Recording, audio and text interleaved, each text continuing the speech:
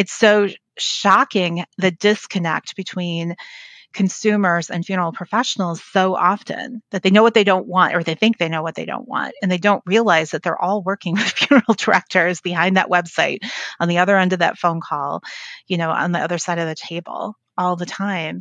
But I think the distinction that you were highlighting so well is that if a consumer just wants cremation, right, that's what direct cremation supports. But they're simply delaying the permanent placement decisions. And maybe that makes 100% sense in the moment, but it may actually cause some challenges down the road. And that's something we tried to test with the research. Welcome to the Direct Cremation Podcast with your hosts, Tyler Yamasaki and Will DeMichaelis. Hi, thank you for joining us on the Direct Cremation Podcast. I'm your host, Tyler Yamasaki, CEO of Parting Pro. And as always, I'm here with my co-host, Will DeMichaelis, former manager of Omega Society, a cremation brand that served over 4,500 families per year. Today, we have our first returning guest, Barbara Kemmis, Executive Director of the Cremation Association of North America. Today, we have a sneak preview of CANA's latest cremation memorialization research, Attitudes Towards Cremated Remains in Households. We'll also go through interesting data regarding COVID, death rates, and baby boomers. By the end of this, you'll either have a new understanding of the cremation family, or you'll have statistical proof to validate your feelings about them. So let's welcome Barbara. Thanks for having me back. Welcome back. Always good to have you. I'm your biggest fan too. I love this podcast. I talk to a lot of people about it. Send the links. Amazing. So. Great. Thank you. You're our favorite guest. We've had you on once. So I want to start. Just thank you for being here and talking through some of the results with us. I think data is always a great first step, but it's really only powerful if we're able to use it and put it into action. Otherwise, it's just numbers. I think what might be helpful is if we can pick a statistic or two and then talk about how that might be impactful for the funeral director and how they may be able to change how they think or how they do their arrangements or just their businesses in general. Mm-hmm. Sounds great. So where do you want to start, Barbara? We can start with any of the statistics. How about I describe the research a little bit and, what we were trying to do and how we went about doing it. So CANA is, best known for two things. We're known for research, our annual statistics reports, which I hope all your listeners are accessing. It's available to CANA members and our infographics on the website, and it's useful for business planning and benchmarking. But it doesn't tell a story about why people are choosing cremation or what their experience is, or most importantly, what do they think about, what are they doing with the ashes or cremated remains after the fact. And so back before I joined CANA, we did what we call the disposition survey. I think this was 2006. And it's where the 1/3 rule came from. I don't know if you're familiar with that, but this research was of CANA members and basically documented their sales trends for a specified period of time. And guess what? 1/3 went home in the temporary container. 1/3 went directly to cemeteries, and 1/3 went home temporarily in a nice container and was going to be placed in a cemetery or displayed at home or whatever. And so that's roughly the 1/3 rule that people still quote back to me, which I love because it was true then. But everybody within CANA and different suppliers and practitioners and board members, we've all said we need to update this research. But rather than document sales data, which in 2006, that wasn't so easy to get or aggregate or whatever, now hopefully everybody knows their numbers because of the software they use, and they can analyze their sales trends and their suppliers can help them benchmark that against other people. Hopefully they're utilizing that strength. So we decided to go to consumers and say, what are you doing with these cremated remains? The cremation rate has increased so much. And so we had two goals with this research. One was to quantify the number of cremated remains. And then we use the term ashes because you have to speak a different language to consumers because they don't know cremated remains. So forgive me, professionals out there, if I offend you by saying ashes every once in a while, because that's what the research term used. But anyway, we wanted to quantify how many were in households. We looked at the US and Canada, and we also looked at human and pet remains. It was a pretty complex online survey. We worked with Harris Insight and Analytics, which published the Harris poll. And then the second objective was to quantify attitudes toward those ashes in their household and future plans for permanent placement.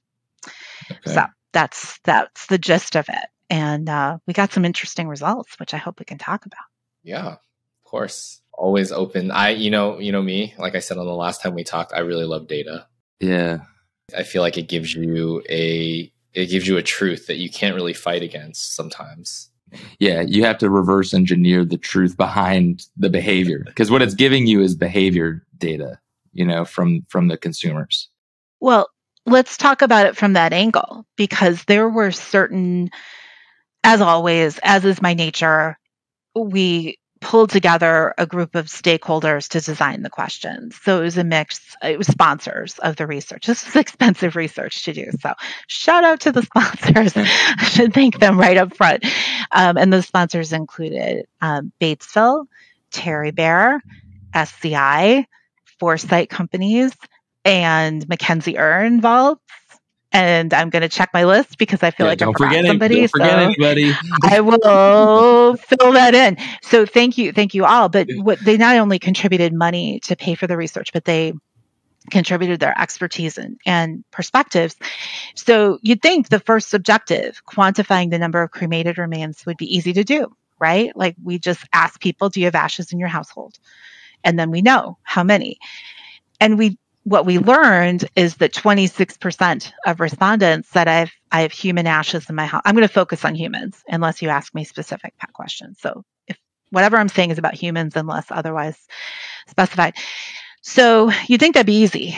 26% said, yep, I have human remains, human ashes in my household. Except what does every funeral practitioner know when people take ashes home and buy keepsakes? They don't just divide them once. They divide them, a dozen times, right? A dozen pieces of jewelry or keepsakes. Mm-hmm.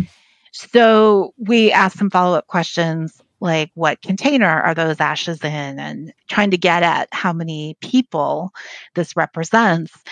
And it wasn't uncommon to have a respondent say, well, we have a large urn. I have 2 or 3 pieces of jewelry. I mean, they have multiple family members worth of cremated remains, right? So rather than try to, figure out how many pieces of jewelry equal a person, we decided to err on the side of being conservative. And so the number that we published, which I don't have in front of me, but I think it was 21.6 million, is not 26% of U.S. households. If you do the simple math, it's not equivalent, but that 21.6 million equals the number of people who had the large full-size urns and more likely to have the full set. Because our intention, our agenda, subtext, was we want to know what the opportunity is for cemeteries, right? We want to know how many of these people are likely to relocate those ashes from their home to a cemetery or another place. And so that 21.6 million is definitely on the low end because it's not counting jewelry or keepsakes. So there may be more of an opportunity, but that's a baseline that we chose. Got you. So I guess just to recap, just to make sure I understand, that 21.6 million is households that have a large urn that contains the vast majority of a set of cremated remains or ashes. Right. Got it. Right. Okay. Exactly. And there could be, some smaller percentage of that same person's cremated remains in jewelry among other family members or small keepsakes elsewhere, but that's not part of that number. Right. And what we quickly realized when trying to do this is this was an online survey. It was like 25 questions, if I remember correctly. So we couldn't get the story behind it. So it's almost every answer to one of the questions raised, a dozen more questions. Well, what about this situation or that or this, and it was like, never wished more for focus groups to hear the story behind each of those pieces of jewelry, keepsake, urn, what have you. It really, because there was a story behind why they had 7 sets or just 1 or 3, or, why they divided and what that meant to them. And they might have had different plans for each of the pieces. So the fact that we had a statistically significant set of respondents to get, to say these are national trends and even regional trends is great, but it only goes so far, right? I want it to go further, but it only goes so far. That's a bunch of just cremated remains just sitting on shelves or sitting in the closet. I know a lot of them don't get displayed anymore as maybe they once did. That's like what, like 1 in 11 people, 20 million, like 1 in 11, something like that. Mm-hmm. I mean, if you had 7, that doesn't give you 7, right? That's only still one household. Correct. Yeah. We estimated 21.6 million households, which can be multiple generations of a family. It's, I guess, think rooftop, not in various number of people under that rooftop. Yeah, that doesn't equal the number of people, because they're just saying a binary yes, no, we have ashes in our household. And then there was other questions about how many they had. And, we asked follow-up questions about, like, well, who do these people represent as far as relationships? And one of the most interesting responses was 51% of respondents said that they were veterans, that these people were veterans. That really surprised me and surprised others. It makes sense. And, what's one of the motivations for choosing cremation is to keep that person close to you. Okay, so that part makes sense. But veterans have access to the most memorialization benefits of anyone, right? Yeah, like there's cemeteries. I mean, you could tell me there's little to no cost to memorialize cremated remains in national cemeteries, et cetera. Yeah. And maybe they don't know about the benefits, but I think more likely that possession, that desire to keep them close for a period of time, trumps accessing these benefits, or they'll do that later. Oh, well, in your time seeing all these families, how many would you say were planning to just keep them at home, didn't say they had plans else, to scatter or to intern somewhere? A lot. I think a lot of families, this made me think a lot about a decision maker's behavior and behavioral trends and acceptability in terms of like end of life behavior and keeping cremated remains. A lot of people's general behavior is, if they didn't have something set up and guidelines, they were more inclined, not necessarily a majority of the time, but just more inclined to want to push the major placement decisions down the road. And we're far more inclined to think about the necessary critical path to accomplishing the necessary services, i.e., there is a body that needs to have a disposition chosen, paperwork done, paid for, and then at least a temporary place of rest, usually at home, which is kind of what we're revealing. And from there, their decision-making process or thought process can go any number of different directions and affects the behavior from there. I mean, the majority of cremated remains that we had were returned to families for disposition at a cemetery or residence. And I would say, I don't have the details offhand, but I mean, we filed a lot of permits for residents. We filed a lot of permits for residents. And sometimes if a family was said that, they have a desire to be scattered at sea, we would probe and say, where do you think that would happen? And say, we can file a permit for scattering off the coast of Orange County. And if you take the cremated remains home, you have the flexibility to scatter. And if you never do it, no one's the wiser, but you have the flexibility. Yeah. You have the benefit of being in California, where that's we're one of very few states. I won't say the only state, but the only state that I can come up with right now that actually requires you to record disposition at the time of filing the death certificate. And of course, it is a moment in time. You just described the dynamic perfectly. Yeah.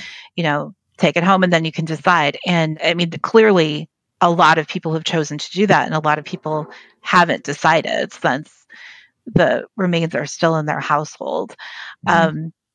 Yeah. It's so interesting. I want to correct my memory because I said the wrong thing. The 1.6 million is actually the number of Canadian households with ashes. And in the US, it's 20.4. So it was close, but I was off a Okay. little bit.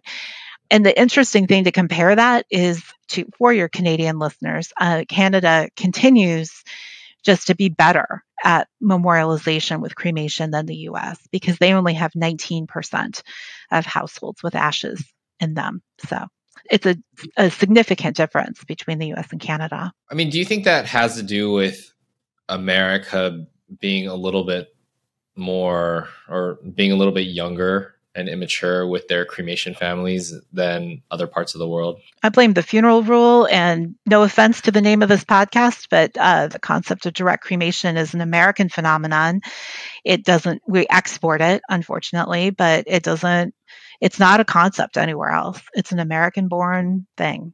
So, and probably the fact that we are immature. I don't know, but yeah. Well, I guess that kind of goes onto my thing is, there was such a pushback to embracing cremation for so long. I think that it almost drove it to the point where it got so simple and broken down into just a direct cremation as a disposition that we're now starting to come out of it. I think even Will, we've talked about it earlier in other episodes where the point of Omega Society was to provide this one service as affordably without, sacrificing service and care. Yeah. But after the fact, it was kind of like we did our part and our job is kind of done. I think that does provide now that I think we've learned that there is probably an opportunity to really provide more additional services on top of just the disposition of a direct cremation. It's definitely true. And I think that where we came from as a business was knowing what we do really well in terms of like our service offering, and then going above and beyond with families like who need like particular like turnaround times that are like really crucial. Like we were really good about that. And we got a lot of kudos for making like filing a death certificate in half a day, like getting stuff like same day cremation, stuff like that. So those efficiencies really helped us in those moments for those families where that was important for them. But in terms of memorialization after, what we really pushed was pushing that onto families to discuss together and saying that there isn't a limit to the personalization of this part of this process. We've helped you with the cremation aspect, which is a necessity. And now you have cremated remains, which is they're more flexible to work with. They're more transportable. So you can, if you want a memorial service in a different state, you can transport cremated remains rather than a full body. So there's flexibility there. Flexibility with veteran services. You don't have to have those honors at a veteran cemetery. You can have an honor guard come to a backyard memorial service and play taps and present a flag and do all of that at a private residence.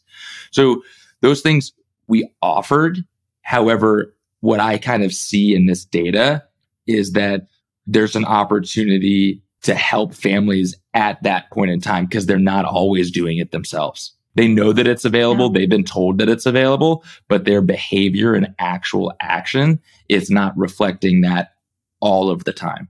That's really interesting because that validates, or maybe CANA research validates the experience you just shared, Will, because in focus group research we did in 2019, we learned the hard way, even in designing the research itself, that it's the exception to the rule and not the rule that people who choose cremation do nothing afterwards. So we were trying to populate focus groups with direct cremation people, and we told the focus group company, we find people who chose cremation and then didn't memorialize at all. And what we meant was didn't memorialize with the funeral home or the cremation provider's assistance. They did it themselves. Well, the focus group company, they populate the groups for us to talk to. They couldn't find anyone who'd done nothing. Everybody had done something. The distinction was between had they done it themselves or via their church or Yep. social group, family, Yep. or done it with assistance of the funeral director. And then when we held the focus groups, I remember sitting behind the glass having to double, triple check the list. I'm like, is this a direct cremation group or not? They sounded the same. There was no difference in their satisfaction levels, in their experiences and how they were describing their experiences of cremation. The themes transcended the funeral director's assistance or the funeral director's role. In fact, it was hard to hear, but 9 times out of 10, the consumers didn't mention a funeral director at all. One woman who in Phoenix arranged a witnessed cremation at a CANA member who shall remain. They did a great job, but I still don't have permission to say their name, but they did a great job, high satisfaction. This woman swore up and down she never worked with a funeral director because she worked with a woman. And, funeral directors can't be women, right? And she was wearing a polo shirt and khakis, not a suit. Well, she wasn't a funeral director then. Witnessed cremation. I mean, of course, she was working with a funeral director, but she got exactly what she wanted, worked with this nice woman, no funeral director involved. And it's so shocking, the disconnect between consumers and funeral professionals so often that they know what they don't want, or they think they know what they don't want. And they don't realize that they're all working with funeral directors behind that website, on the other end of that phone call, on the other side of the table all the time. But I think the distinction that you were highlighting so well is that if a consumer just wants cremation, right, that's what direct cremation supports, but they're simply delaying the permanent placement decisions. And maybe that makes 100% sense in the moment, but it may actually cause some challenges down the road.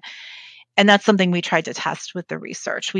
One of the myths I hear a lot, I've heard it recently, as a matter of fact, from funeral directors, is people choose cremation for family members they don't really care about or didn't really like or didn't really love. We burn our trash, not our loved ones, is the extreme version of that. But I think what most funeral professionals really mean is they understand the value of funeral services or memorial services or celebrations of life to help a family grieve. They absolutely understand the value of doing something, and direct disposition of any kind can. They question whether that'll help the family's grief, but it's expressed in different ways. And this research showed that, over 70% of the respondents were involved, along with their loved one, with the decision to cremate. They were not, or their friend, or their, whoever they were helping to plan, they were absolutely involved in that decision. And so as we analyzed the research, we looked at it in different ways, and attitudes toward, how do people feel about these ashes in their home was so interesting. Overwhelmingly, the options were too positive, too kind of more neutral, and too what I would call negative options. So the positive options were joyful reminder and comforting presence. And I've told the story a million times about my dad in an urn sitting on the table next to my mom's chair. And I was visiting her recently, and I'm like, she's got stuff piled on his urn. She's got mail piled on top. I don't know how I feel about that. Whatever. It's, it works for her. So, and then the two neutral options were practical solution or temporary solution. And then the two negative were I'm sorry, I'm not looking at it directly, were something like guilty. I feel guilty about this. I feel sad about this. 70% said joyful reminder, comforting presence. And the rest of the respondents were between the neutral and the negative. So they don't feel bad about choosing cremation. They were involved in the decision making. Even those who inherited the act, because we also asked them and divided the responses by, were you involved in the decision to cremate, or did you inherit this urn? Negligible difference between their attitudes if they inherited the urn or versus, like, people are satisfied with their decision to cremate. They wanted this. They do not regret it.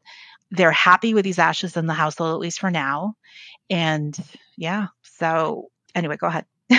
This is my personal opinion on that. I would guess that generally the respondents would skew a little bit older to answering that question. And I think that life experience and the life experience of going through that death contributes to it being a positive reminder, a positive and welcomed reminder. I think those younger, maybe more fearful of the concept of death and mortality, may feel differently about that. But someone who's older, who's gone through more life and is reflecting on it, has that answer more often than not, I would think, or has a higher propensity to give that answer. I think you just gave me a homework assignment, because we can look at the research by generations. We had enough respondents in 5 generations to look through that lens. And we didn't look at that question about their, how they view the ashes in their household.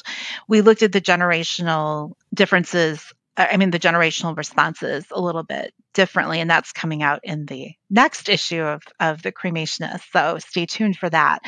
But what was high level interesting about generations is overall younger generations were more positive about services than older generations, which totally tracks, right? Mm-hmm. Totally tracks. My father didn't want us to have a funeral. He didn't want us to be sad. He didn't want us to go through all of that. And that's the only thing my mom and I needed. So we had a funeral. Sorry, Dad, but we did.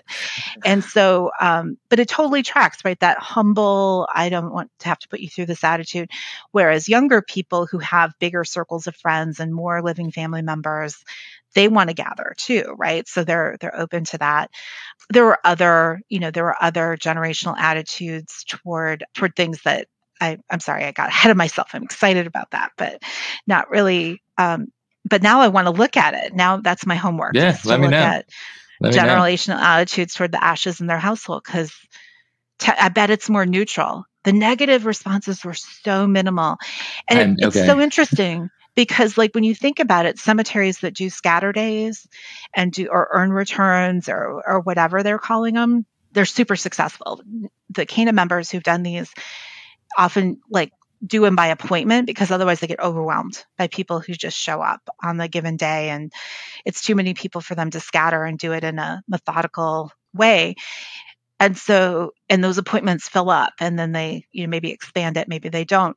But so often the marketing around that is guilt, get so-and-so out of the closet or whatever. That's tongue in cheek and often humorous, but it's more like you have this burden or you feel a certain negative way, and they get a great response to that kind of marketing. Imagine if they marketed positively, right? That's we know you Barbara. Enjoy, right?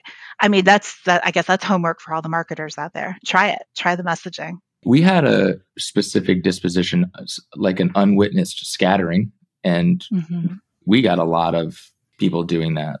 But that was always I know that my brother or my mom wanted to be scattered at sea. I don't have the money or enough family to make it worthwhile to charter a yacht. And I would say, well, we can scatter them for $50 and you'll get a certificate after it's done. They get a rose thrown in the water with their remains, and it's done respectfully. And I make the certificates myself with the date of scattering, so you have a memento. That's incredible. People really liked that. It was a lot of work for us, but they really liked it. We did it for free for decades. We did it absolutely free for decades before charging for it, in the last few years.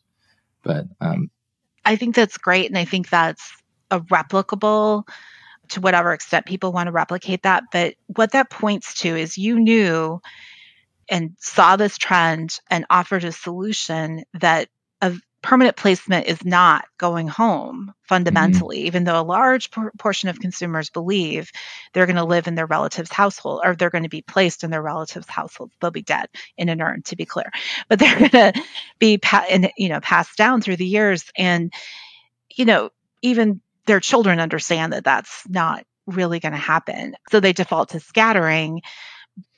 But we get so many calls at CANA about how to scatter and what am I going to see when I open, and what does it feel like? And there's, people are squeamish about it. They want to do what their parent or husband or whatever asked them to do. They want to follow through the wishes, but they don't want to do it themselves. They don't want to touch those ashes. They don't know what it's going to be like. It's, they get the box in the mail or pick it up from the provider, and it's way heavier than they thought. Yeah. Because if you asked anybody to guess how many remains are in an urn, they would so underguess, right? They would not be able to estimate. So there's a lot of surprises and not even the logistics of where, but just like, how do I open this box? I need a screwdriver, and here I am ready to scatter, and I didn't bring a screwdriver. I always say that people are afraid of remains because people would say, well, I have to go to the cemetery. I need the permit. And I would say, oh, yes, that too. Have you checked the cremated remains? We banned an envelope with copies of the permit to all the containers that we released to families. Like, oh no, I haven't looked at it. I'm scared of that. It's like, that's where your answer is. That's where it is. Yeah. Open the box. Not even open the box within the box, just the shipping box. Exactly. Mm-hmm. Had a family experience of exactly that. Where's the paperwork? I never got the paperwork. Yeah. And you never opened the USPS cremated remains box either, because you didn't know what you were going to see in there.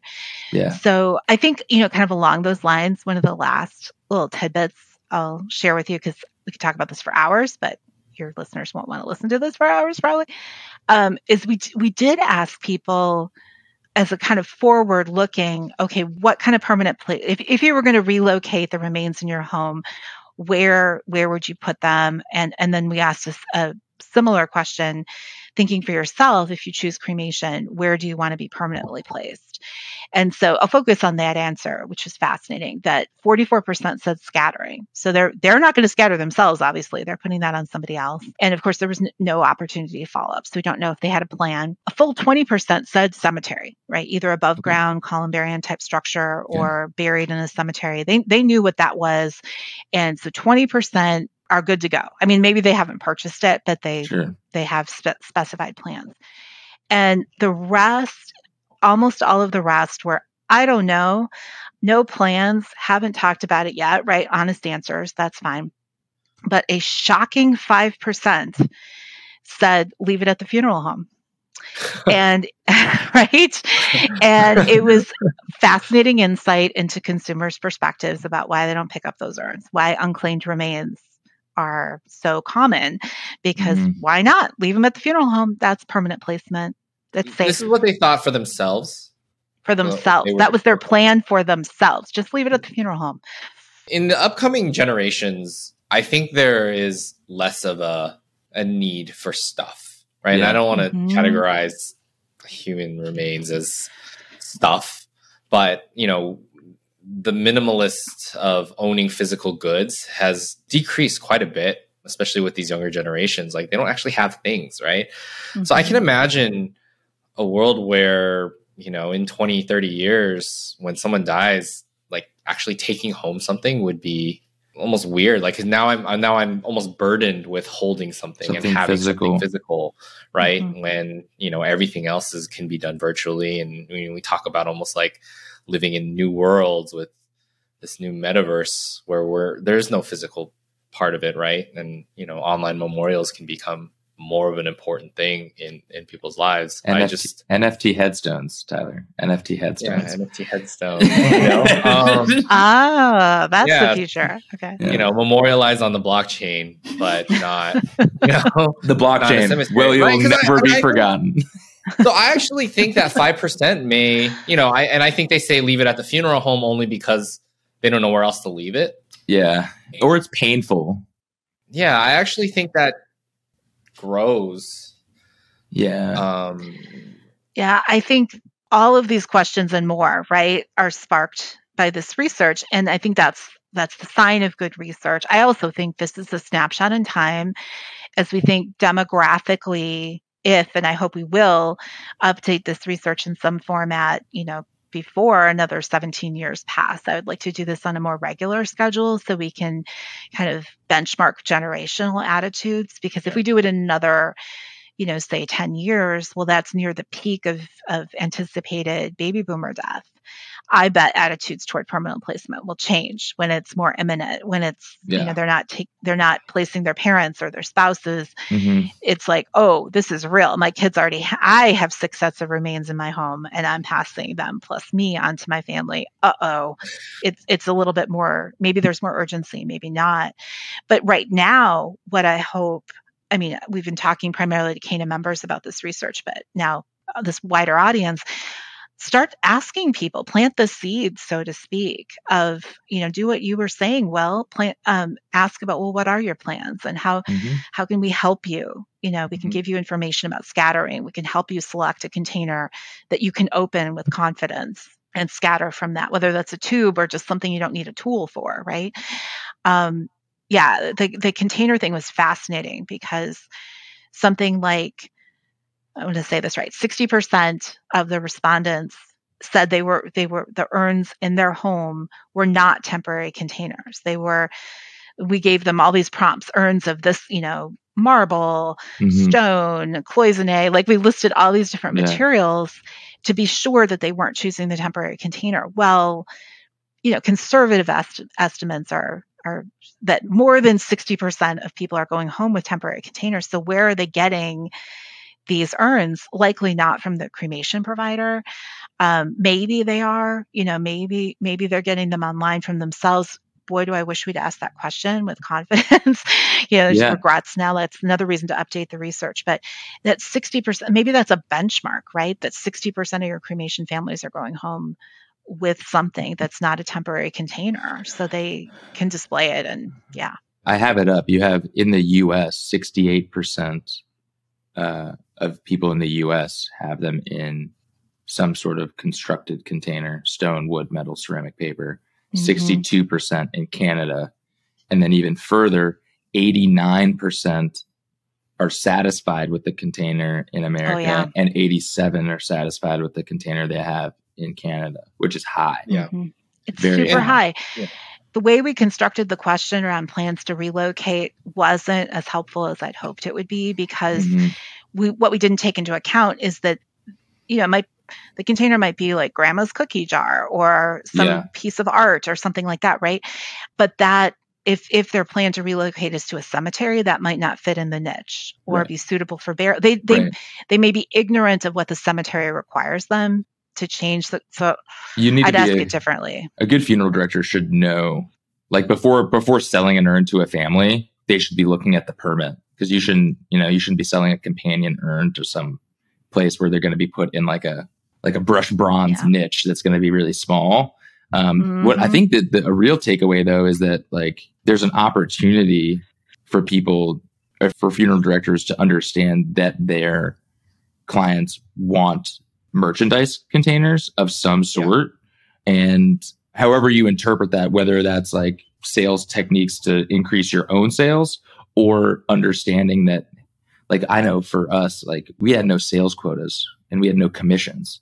And that perpetuated a culture of honest salesmanship, which is, if you have someone in our showroom looking at our urns that are $245, $270 out the door with tax, and they don't love anything, but you can tell that they're there like, oh, I'm about to get these cremated remains. I don't want to take them home in a temporary urn, and I feel like I need to make that decision right now.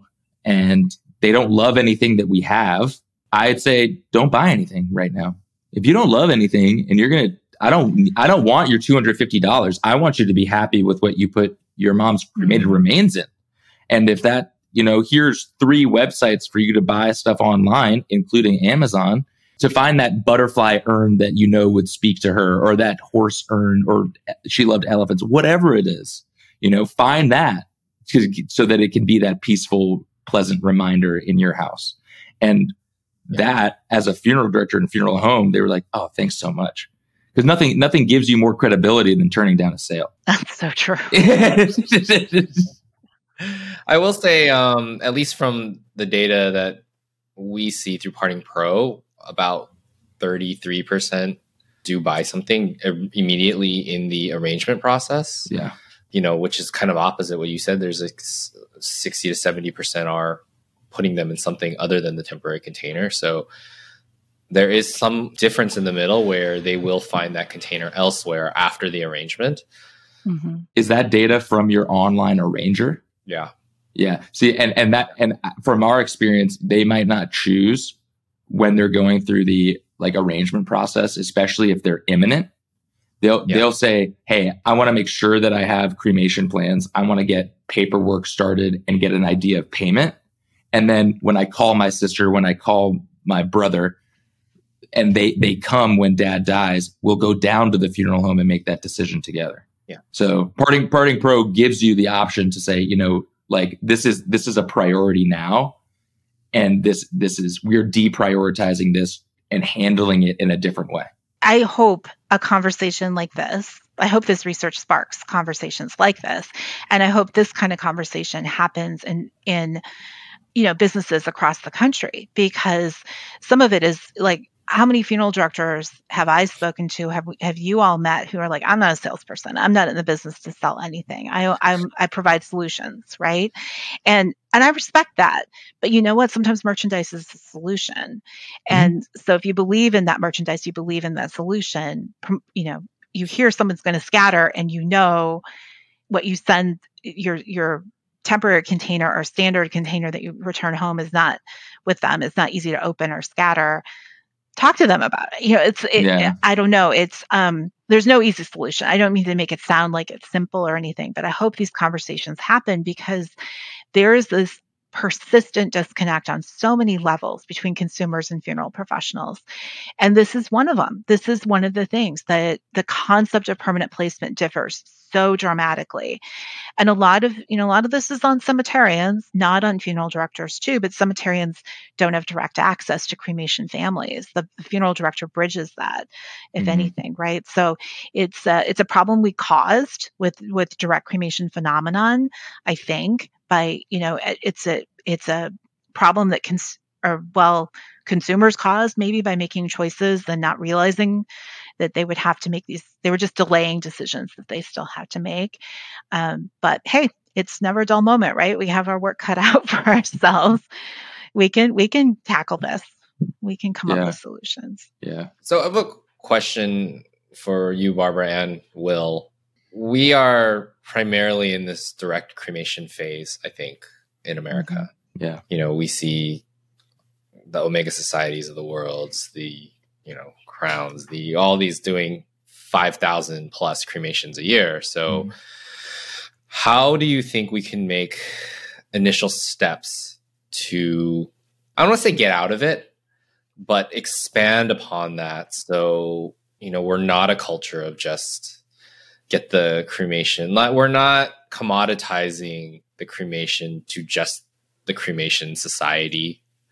Everything else is handled outside of that. What do you think funeral directors can do to kind of start to bridge that gap of what is completely done throughout the whole time of the death and just the commoditized part of the direct cremation? I think funeral professionals can start by asking the question and planting the seed around permanent placement. Now, if that's through an online arrangement, but that's part of the online arrangement experience, is what do you intend to do with the cremated remains? Or do you want to see urns that are scatter friendly, for example? Or do you, there's different ways to phrase it and construct it, knowing that it's not always going to be a person talking to a person. Sometimes it's working your way through a website, forms and things like that. But I think building that in, I've created a presentation based on this research that is titled, "Do Cremated Remains Deserve to Rest in Peace?" And when I ask this question, I get really interesting responses. Cemeterians are, hell yes, they deserve to rest in peace in my cemetery by something, that's what they're there for. Of course, they support memorialization. Funeral directors, a lot of them shrug and say, well, if the family thinks so, sure. Right. But it's not a core part of what they do or how they serve families.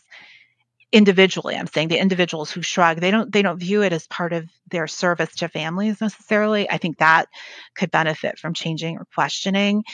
And I think I think consumer preferences will swing. Just as consumer preferences have swung toward direct cremation, well, the race to the bottom, I've said this before, I think on this podcast, the race to the bottom is over. We know exactly how cheap a cremation can be.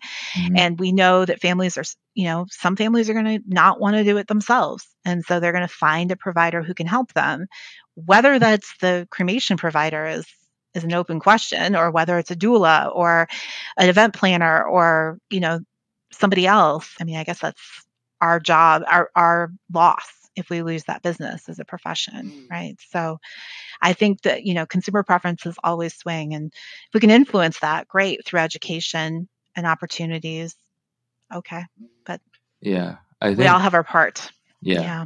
a business can solve that a number of different ways. And I think, Tyler, you and I, and I think we even, maybe with Barbara, we've talked about this, and you even mentioned it just now, Barbara, like incorporating on your team an event planner that can follow up with families and is dedicated to serving those families who don't know what to do and want the help, and filling that gap. You could take a more hands-off approach by like offering like a page on your website, like not sure what to do with cremated remains, like see below to think outside the box and see if anything speaks to you.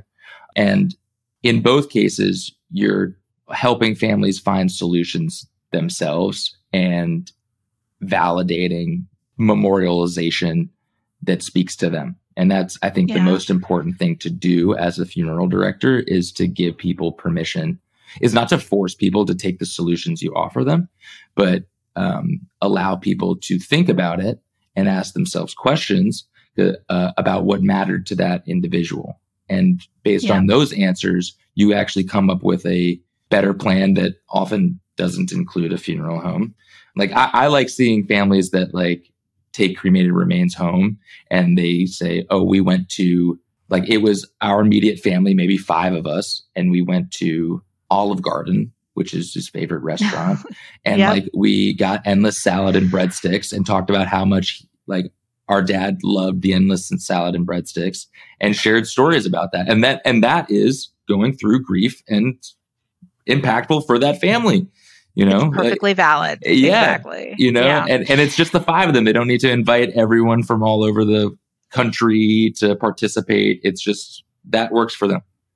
Well, and one of the things CANA teaches is to do exactly that, because one of the disconnects within the profession that is frustrating for everybody around cremation is that, somehow we've come to think or believe that cremation families grieve differently or need different things or that kind of thing. So I'm just gonna blatantly promote our newest educational offering here, because I think it's a solution.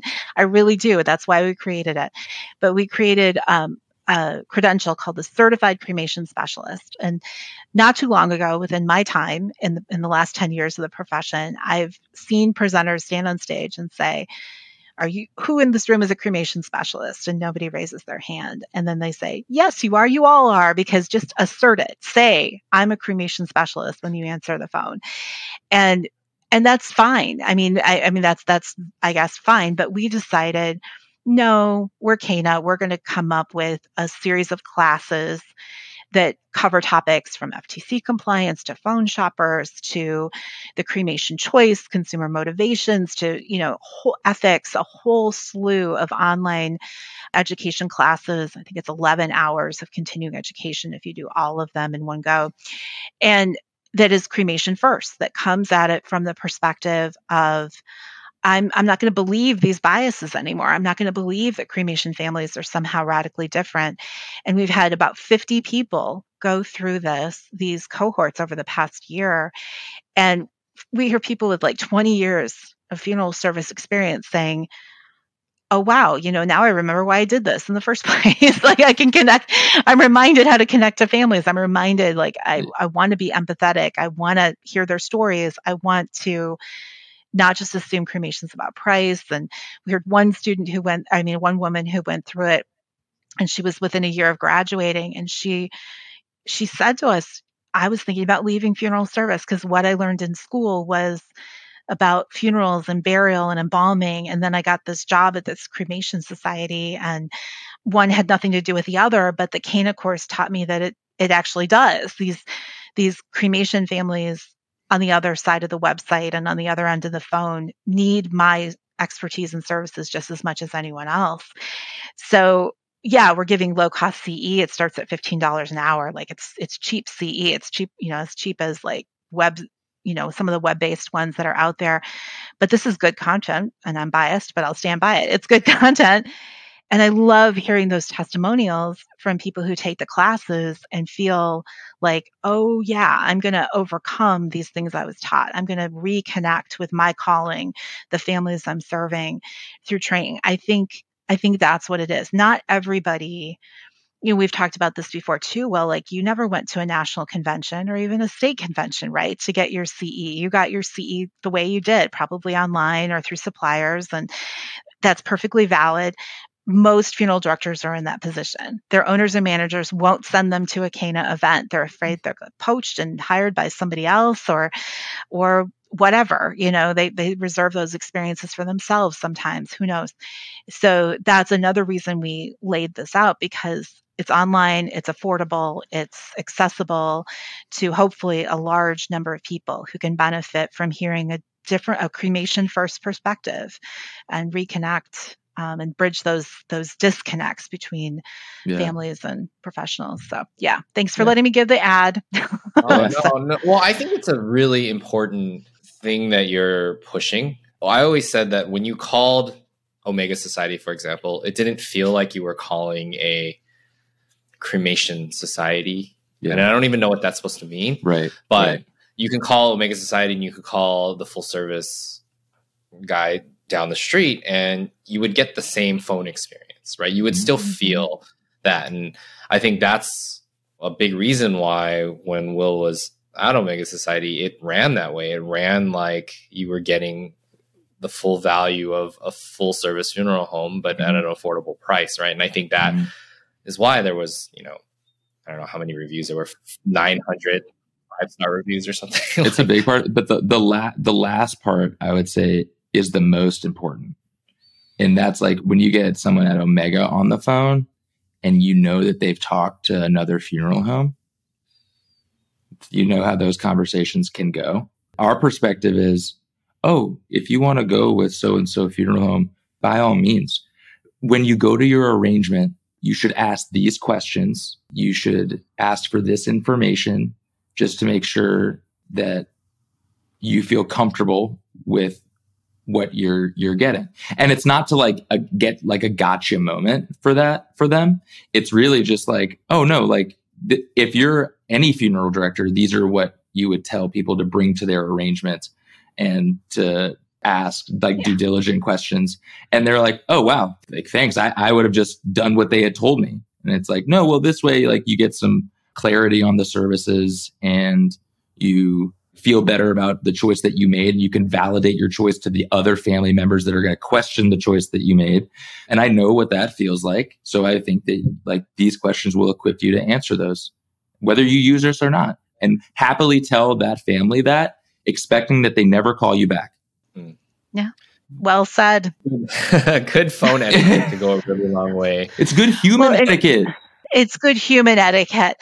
It's empathy. It's good communication skills. It's those soft skills that no matter how many people complain about mortuary science, you don't teach soft skills in an academic you can actually. You can actually form good funeral directors in schools, don't get me wrong, but it doesn't end there. It has to be on-the-job training and cultivate and rewarding empathy and soft skills.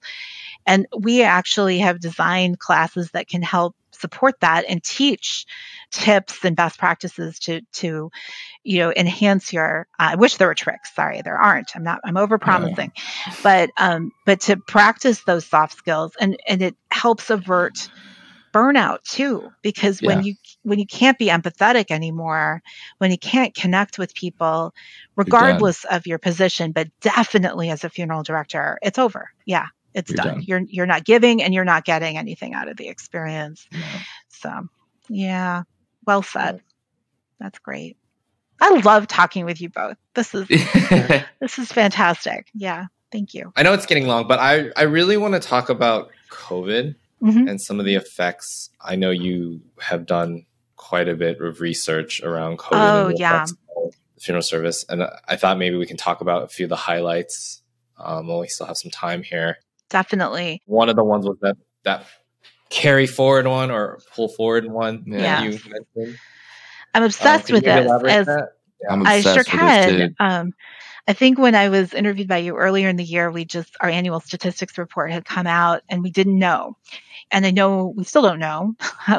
Crystal ball is still broken, but we know a little bit more. And the pull forward effect is well, you have to look backward to look forward. So looking backward, 2021 and 2020 were equally as deadly, largely due to COVID, but there were other increased causes of death, like death by suicide, death by overdose, and especially suicide and overdose were impacting younger people. Now, CANA our analysis is just death numbers, disposition numbers. We don't get into cause of death.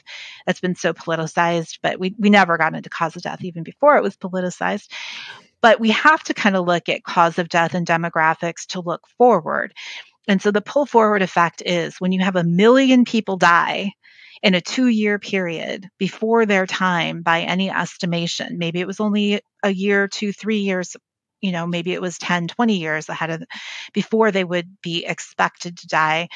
That's going to have an impact on the funeral profession, right? So one of the things I've learned from very smart CANA members who educate me and allow me to share their analysis is really fascinating. So just looking at the 1 million deaths attributed to COVID in 2020, the first 400,000 of those were basically the oldest, sickest, people in nursing homes, dialysis patients, lots of comorbidities. Maybe they only had 3, 4, 5 year, lifespan. Science would indicate that, right? But the 600,000 who died with the Omicron wave and afterwards were much more spread among generations. So if it were just the oldest, sickest people, like the whole million, we're just the oldest, sickest, oldest generation, you would expect a pull forward effect of maybe, 2, 3, 4, 5 years. So the next couple 3, 5 years would be a little bit slower, lower death rates, which all that means for funeral professionals is, wow, you can finally take a breath and allow your staff to take that vacation and you're still going to be busy. But the staffing crisis is still real and maybe you get a tiny bit of relief from that. But with that second wave of younger people dying, this pull forward effect may have an impact even like beyond the baby boomer generation, right? Because Gen Xers died. And younger generations, millennials are the biggest generation, but also I believe, I can't cite my source on this, but I believe very hard hit by overdose and suicide. And so if that trend continues, that will have this effect into the future. And the other thing we learned is that the COVID deaths were not evenly distributed around the country, and CANA normally talks in national averages. Not at all. There were parts of the country that managed the pandemic dramatically different than other parts of the country. And so those deaths, those 600,000 Omicron deaths, were concentrated in certain regions of the country. And so states like Texas and Florida have high populations. Maybe an individual business won't feel that pull forward effect, but regionally it will 100% happen over the next few years, and that there were premature deaths. And as we all recall, all too vividly, deaths without services in many cases, right? Without the ability to gather and hold the services that they might have done in pre-pandemic times or will do now. So stay tuned because as always, as time passes, we'll get more information about this. But, everybody's predicting the triple-demic or something. I heard that term today. That's particularly bad flu season, ongoing COVID as it gets colder in the country and people come inside, and then this respiratory virus that's impacting younger people, children and young people so heavily. So we'll see how I'm hoping this is media hype, frankly, and that a bad flu season is bad enough. We don't need a triple demic apocalypse. But the risk is still out there. Like there are still going to be, I'm curious to see, and we'll know in the spring what the 2022 death rates and patterns look like. Mm-hmm. If we've kind of normalized in any sense, or if we still have more than expected excess deaths. So, yeah. Does that answer your question, Tyler? Yeah, I mean, I think it was very interesting to see what impact these extra deaths will have on the funeral profession and, well, just the general population in general. Mm-hmm. Well, the other thing that I forgot to say this, the other thing that will offset some of these excess deaths for the past few years is that over the next 10 years, the I don't want to say the baby boomer deaths will peak in about 10 years. Yeah. And that's the best guess anybody has. But that used to be what I've read that was published was 2035 to 2040. But now it's more like 2031 to 2035. That pull, there's that pull forward. I mean, that's just the media, right? Reporting. I'm sure it's based in CDC or other data, but that's what the pull forward effect kind of high level means. Yeah, that makes sense. That's fascinating. I mean, I'm really interested to see what other data comes out in the next, after the new year. So we could really look at 2021 and 22 all together as like a trio. Mm-hmm. And then just kind of analyze that. I'm really intrigued. Yeah, CANA is treating 2020 and 2021 as outlier years, and meaning that we don't factor them into our projections. But I'll tell you now, we won't do that forever, because if 2022 remains high, or that we have to adjust our algorithms for projections based on every time we get new information. And so you're absolutely right. I'm equally excited to add another year of data to our analysis, because I think we're conservative right now, and I stand by it, but we're going to be tweaking in future years. At least in the data that we've seen through arrangements, all the effects that COVID had on arrangements and everyone doing things online. In 20 to 2021, we saw a huge jump. But then from 2021, it went on its normal course. So if something was growing linear, it's still growing linear, but instead of growing linear from 20 to 21, it jumped significantly, and then now it's back to linear. So it's like not slowing down, but it did just a step pull function forward. Yeah, a step function. Forward, pull forward 5 years, and now we're back like it was 5 years in the future. And that's kind of what we saw. So I would imagine things are going to be like that. Yeah. With death rates and everything. Yeah, kind of this like stair step, and not necessarily back down. But yeah, we'll see. I too hope that the last 2 years have been outliers. Yeah. Well, Barbara, we'll book you. Should we just put you on the calendar right now for the future then to talk for about May it then? 2023? I'm in. Yes. All right. Yeah. May, June 20, whenever you can fit me in. Yeah, no, I love the analysis you're doing. I too am data driven and making decisions in that way. So I really, truly appreciate it. I'll keep listening until then, but yeah, I'll come on whenever you like, whenever there's a spot. Thanks. All right, Barbara. Well, why don't you let everyone know how to find you, how to contact you, sign up for the new course? Yeah. So the best way to learn more about this is our website, which is, we actually have two ways to go there: www.cremationassociation.org and also www.gocana.org, which I love to say that way. And I don't like to type Cremation Association, so I was typing gocana.org. And then right from our homepage, you can link to the certified cremation specialist, or also type in /CCS and learn more. See testimonials from people who've gone through the program, hear from managers and owners who've shared their experience, that we have several CANA members who sent their entire staff to be certified at this point, and they've documented increased sales and increased retention and different things like that. And then also from the employee perspective, their positive experience going through the training. It's all online. You do it self-paced for the most part. There's a couple of synchronous Zoom meetings, so we really try to make it as accessible as possible to everybody, regardless of time zone, position, that kind of thing.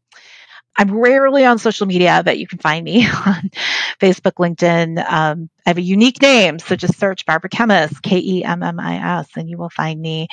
My email is barbara@cremationassociation.org. And that's the best way to reach me. I love to hear from people and get feedback and learn from you and your examples. And depending on when this interview drops, I will be obsessed with the funeral rule. So if you have opinions about the funeral rule, share them with me too, because we'll work them into the CANA comments. Thanks. Yeah, we can. I think the funeral rule one is like a 3-part series, I think, for us. There's a lot going on there. I'm not sure I'm the person to talk to about that. I would definitely talk to others. We can talk offline about it. There's so many different perspectives, and this is an important one to cover. So yeah. Great. So all right. Well, thank you, Barbara. If any of our listeners want to learn more about Barbara personally, you can listen to our old episode. It was episode 7 where we had Barbara on. Asked her a little bit more about the background of her and getting to where we're at. But it was a pleasure having you again, Barbara. Thank you very much. As always. Thanks. Oh, and another shameless plug. Tyler and Will are presenting at the CANA Cremation Symposium first week of February in fabulous Las Vegas. So you love this podcast, you want to see them in person, come to the CANA event and meet them. You're signing autographs, right? And yes, different things. Yeah. Yes. Okay. No, that was not part of your speaker agreement, but you are going to lead a fireside chat and have a very interactive session, and we're psyched to host you. So thank you. Yeah, we're gonna definitely drop some knowledge. Will's gonna share. We're gonna shake it up a bit. All the ins and outs of how he was able to do so many cremations a year. Perfect. That's what our people want to hear. So, sweet. Awesome. All right. Thanks. All right. Well, thank you very much. Thanks, Barbara. All right. Thanks for listening. Thank you so much for listening. If you've enjoyed this episode, please leave us a review on Spotify or Apple Podcasts. If you ever want to know more, please find us at directcremation.com.